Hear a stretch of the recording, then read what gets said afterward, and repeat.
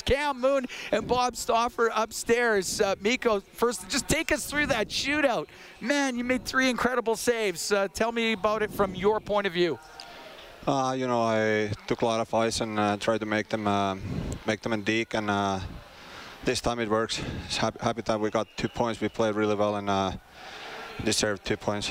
Yeah, you played a good team tonight, Mikko. It's Bob upstairs here with Cam, and you know what? 50 shots against Vancouver, 46 shots tonight against Nashville. But that said, there were critical junctures in the game when you trailed each of the last 2 games. You made some big stops.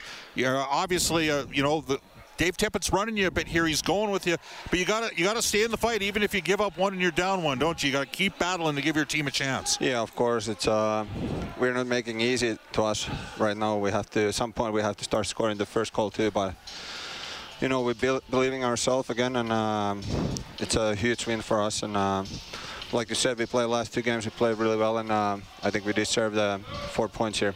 Yeah, it looked like, especially in the third period, at the start of the third period, Mikko, the team was playing incredibly well. Yet, UC Saros playing very well at the other end, holding them in. How did you see the way the team was playing in the third period?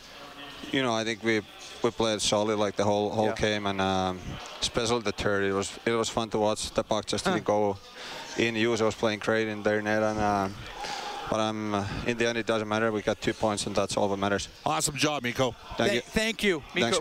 Hi, it's Shauna, and I might be a bad parent because my kids think French fries are vegetables. Hey, it's Ryan, and I might be a bad parent because I went out for wings when my wife was in the hospital after giving birth. Johnny here. I might be a bad parent because in my house, the tooth fairy gives pocket change. But we're not alone. Len emailed us and said his 6-year-old daughter's Tarzan moment going from love seat to lazy boy by curtains made him more proud than any dance recital. And Andy left his 2-year-old at the rink. All right, guys, I'm sure we're not alone. Like Andy's kid.